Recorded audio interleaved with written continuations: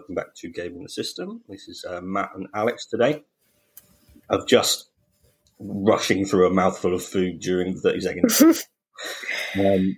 Today, this is a deep dive, and we're going to be looking at our top 3 Assassin's Creed games each. So we're going to think of it as a bronze, silver, and gold for each of us. I think there's over a dozen main installments in Assassin's Creed. I've been playing it since the very first one. And it's fascinating how it's evolved over the years. And Alex and I have talked about Assassin's Creed Valhalla. If you want to look at another one of our deep dives where we talk about where we think the series might go and where we think it should go. We had a long conversation about it. So here's another installment in Assassin's Creed. So, Alex, what would your number 3 be? My number 3, I think, would be Assassin's Creed Syndicate. And I had a long debate about whether or not that should be Black Flag, or Black Flag should be in there somewhere. But I've had to debate with myself and say no. These are my choices. So my number 3, as I said, would be Syndicate, I think, mainly because, and the reasons I put are the setting being in London, obviously being from the UK, it's familiar to me, and Victorian London is always fascinating anyway, because, Victorians always are fascinating. I think the music played a big part in my choice for that one, because it's a shout out to Austin Wintory, who's one of my favourite video game composers, and it was one of his more unique scores, I think, definitely. And it makes that entry in the franchise stand out quite a lot because it's very different musically to a lot of the other games. And then I think one of the things I enjoyed about the actual gameplay the most was when you had your end of sequence assassinations, so to speak. It actually gave you a couple of, or 2 or 3 different choices as to how to carry out the deed. And they were quite cinematic in tone. So I always remember one where you're in the Tower of London and you can impersonate one of the guards, or you can steal one of their keys, or you can infiltrate in through a different passageway. There's all sorts of different ways of doing it, but each one is very cinematic, and I like that it gave you those choices. Or you could just do whatever you wanted, and as long as you killed the person at the end, that's the game over, basically. But the fact that those choices existed in that game was something they really focused in on, which I really enjoyed having in there, because they were just really enjoyable ways to finish off the mission. It just clocked. I remember exactly what you mean with the cinematic thing, because I think there have been 3 sort of, maybe 4 distinct phases of Assassin's Creed, because there was the original one, which was sort of the city settings, which was up till the end of Assassin's Creed Revelations, the last Ezio one, and then Assassin's Creed 3, Black Flag, and Rogue. They were the maritime ones where they started taken out of a city and into a sea setting. And then there was the first stage of the next generation, which was Unity and Syndicate, I remembered the the assassination scenario thing was from Unity as well, so they shared that. And I remember very clearly the Notre Dame assassination, where you can go into one of the priests' confessionals and stab them through that. That's great. I must invest in buying Unity. Actually, I still haven't played it. I'll have to look at Christmas sales and see if I can. Beautiful. It does look like the animation styles are amazing in that one as well. Yeah. I just remembered another one from Syndicate, which I enjoyed, was I think one of the targets is a lecturer at a medical school of some kind, and you have to go in as the body that he's going to be working on, and you can assassinate him from the table, which was, I think, one of my favourite ones. Just the clever little moments like that, which really mark it out, I think. It's very reminiscent of Hitman. Those kinds of things. Then the final phase is the latest three, the Origins, Odyssey, and Valhalla, the sort of ridiculous open world RPG ones. So, fortunately enough, my number 3 is Unity, because it feels like Unity and Syndicate are two sides of the same coin. They share a lot of things. I've played Syndicate, but it didn't really speak to me very much. But I think I want to go. The main reason I want to go back to it is because Unity and Syndicate, the art was fucking incredible. The art of everything, the city, the feeling of the city, the feeling, the areas of the cities as well, and like the glass art. The making Notre Dame is stunning, and the Unity I loved because it was stunningly beautiful. You felt it all the way through. The combat was fun, and one of the key things was the costume changes. There were a million costume changes you could do, and a million weapons you could use. And the new button prompts for free running were really interesting because it was literally just R2X or R2 circle to go down, and you would go up and down, up and down. It felt really elegant. That'd be my number 3. Story was fun enough, but it was the feel of it, that kind of artistic environment of those cities. That's what I want them to try and go, right, we're going to blow the doors off the new generation by making the best cities possible. I agree. Okay, so on to number 2. Alex. I think my number 2 would be Assassin's Creed Brotherhood, and that is, I've written down my reasons. The story progression in terms of Ezio's character feels like a much more solid character. Obviously, you've got to know him through Assassin's Creed 2, and now the world feels like a lot more fleshed out, and his family you get to know as well, all the supporting characters. And I think that really gives it a solid sort of body to work from. I really liked the setting of Rome. I think it gave the game a lot of gravitas, and the fact that also the villains of the game were properly good in Brotherhood. They were horrible people, but of course they were based on the Borgias, who are real people in history as well, as Assassin's Creed villains usually are.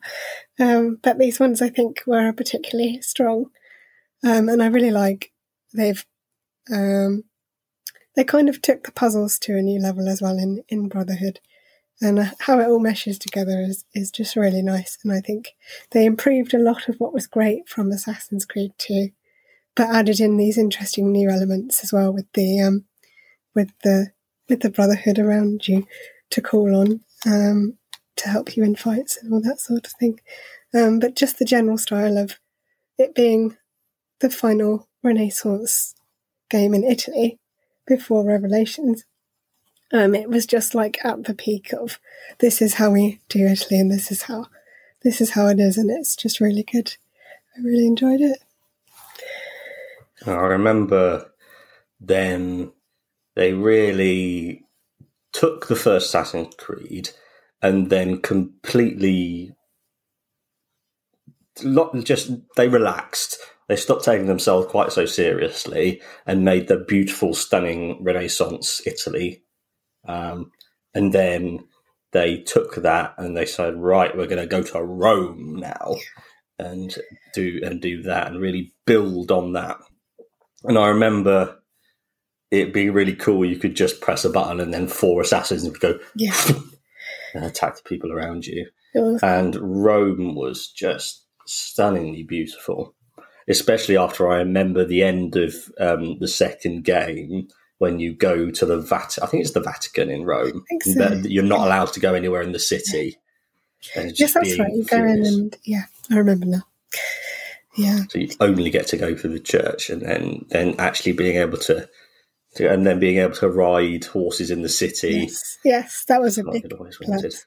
And also, I think Ezio has a beard in this one, so that's another plus for me, because I think it shows that he's become like really comfortable in who he is, obviously, and comfortable with his role as assassin, and he takes on a much bigger leadership role as well. So there's proper development of the character in this game, so it's really good. And he has a really good character arc. He really matures, and you're completely right about him being comfortable in his skin. He doesn't fight for no reason anymore, like he was in the first one. On that note of his maturity, I'm going to put. I was really like wobbling between which would be my number one or number two. Yeah. But number two, I'm going to choose Revelations. The initial thing that I think we need to do another deep dive on this, as well as the best trailers through the games. Oh my god, yes, we should. Yeah. And I think the Revelations trailer is up there with the best. So that instantly caught my eye, and then the core of it is the city, Istanbul, Constantinople, is just jaw-dropping, completely jaw-dropping. This is a much more intimate game. It's not a massive thing, bombastic thing.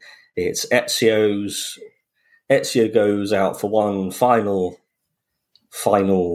quest, traveling to this amazing place, and you just get to sink into that place. It feels like, because he's a stranger in a strange land, it's not his country, it's not his city. Yeah. And I also loved the other head assassin who was in who was there? I can't remember what his name was, but he spoilers, he dies at one point, and that really touched me. And I really remember feeling that moment. And so I think the two main things, so if I split it into three things, it's the city, it's the relationship with the other head assassin, and the hook blade. The hook blade is the coolest blade in the entire series. Being able to, you could go and vault over people and slide down things and hook your way up things. Yeah. And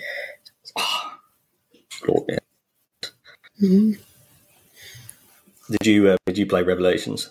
I did, yes. I don't know if I think I got like probably about 80% of the way through, but never quite finished it before I moved on to PS4, I want to say, because it was still PS3, I think. But I have watched the end, I think. Or did I finish it? I can't remember.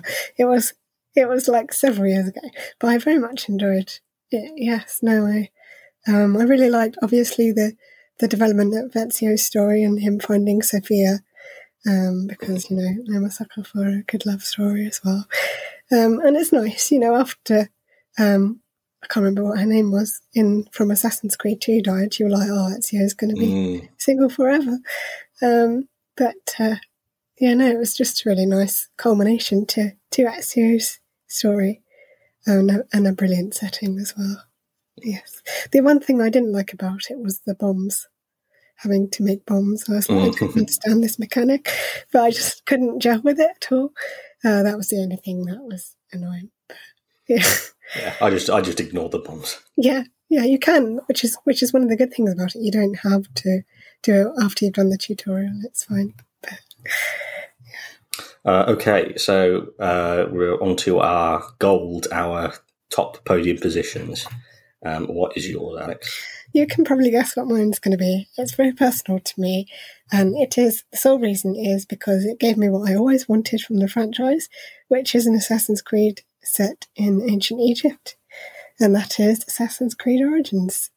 And basically, I knew I was going to love it even before I played it, and it turned out to match and or exceed my expectations, because, having studied Egyptology, it naturally is going to be right up my street. And I've mentioned it lots of times before on the podcast, but I was able to connect with the world on a level that your gamer who's less into Egyptology would not be able to, because of the amount of detail that the developers have packed into the world. You can easily bypass it, it can go over your head, but if you know more about the world that you're playing in, then it kind of resonates with you, and you can appreciate the amount of work that's gone into the setting and the world building. I also liked the introduction of some of the RPG elements, like all the different weapons you could use, like the different bows. Predator bows were my favourite. That was great. And of course, what else did I put in my reasons? Oh yes, the inclusion of the myth and legend, that side of the world in which you're playing in, and how it introduced that into the series a little bit more. I mean, it was always sort of there, but this is done in a more overt way, and it's really cool the way that they explore Egyptian myth and legend, and it makes you kind of an active participant in some of it, which is really cool. But I've already talked about it quite a lot in other episodes of the podcast, so I'm sure you guys know if you've been watching previously. It really got off to a cracking start for me. I think it's one of the most intimate and emotional storylines, because his son dying at the start is devastating, and then the constellation puzzles were beautiful as well. Great. Yeah, little insights to his life with his son. And yeah, just the brand new RPG style of games, and the stunning Mediterranean setting, completely beautifully recreating ancient Egypt. The boats, the little boats. I love the little rafts. Yeah, punting around. And the fact you can break them as well always makes me laugh. You're like, I've crashed too many times now. I have to swim. I really felt like it was a really confident change of setting. Also really enjoyed camels. It's the only game that features camels, and you can ride them, and I think they're so cute. They're great. Yeah, I remember that. Oh, and also I love the those Egyptian sickle saws that curved like. Yeah, that's right. Yeah, you probably know what I mean. I do. Yeah, there is a term for it, but I've forgotten off the top of my head. But yeah, I think my only criticism would be that they were going to have his wife as the protagonist. Yes, that is true. That is a we'll go with the man. We'll play it safe. Yeah. But yeah, apart from that, really good game. Okay, so my number one is Black Flag. Yes. Because I was thinking between Revelations and Black Flag, I was like, I thought, okay, what about they're a different kind of experience. Revelations was a much more intimate, like close game, where it's like this insulated place, like going through these streets and alleyways. And Black Flag was you're in charge. It's you against the world, and how they turned him into an assassin from this just random pirate. And just straight away, you're in a storm, shipwrecked, and it's just this random nobody kill an assassin who just happens to be betraying them, and just going and bullshitting your way into the Templar Order. And the fighting was incredible with the two swords. The cities and towns were they just measured them perfectly, so they were still good to run around after the cities of the past.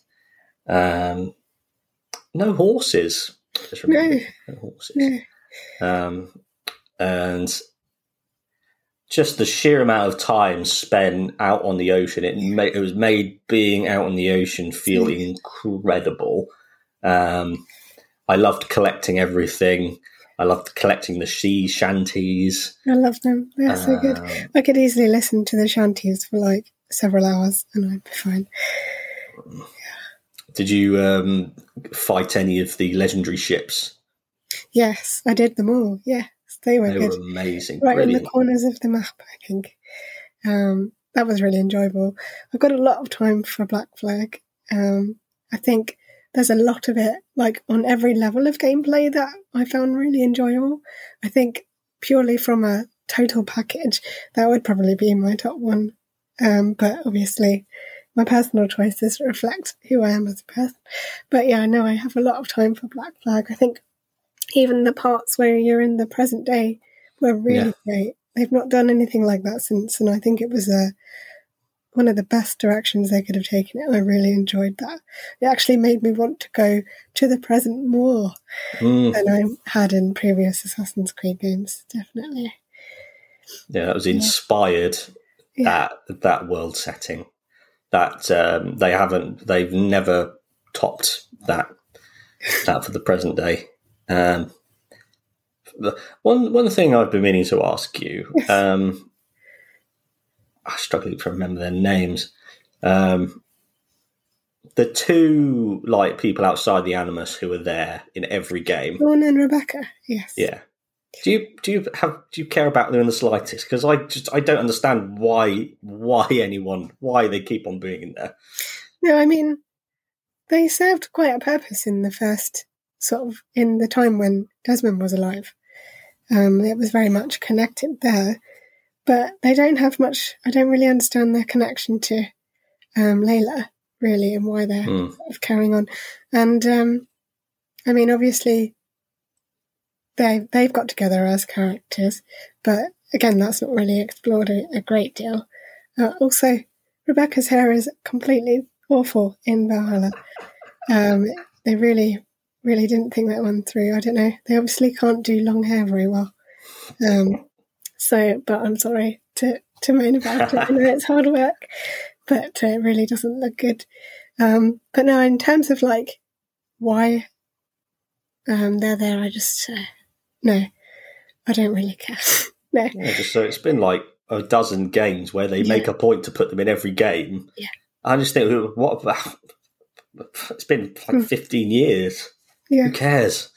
And, it has been quite a long time, but yeah. So that's our overview. So mine was Unity in third place Unity, second Revelations, and then number one were Black Flag. And what were yours? My third place was Brotherhood. Second place was was it? No, wait, no, sorry. Third place was Syndicate. I'll start again for the team. Third place was Syndicate, second place was Brotherhood, and first place was Origins. There you have it. That's the answer to your question of which are the best games to play in the Assassin's Creed series.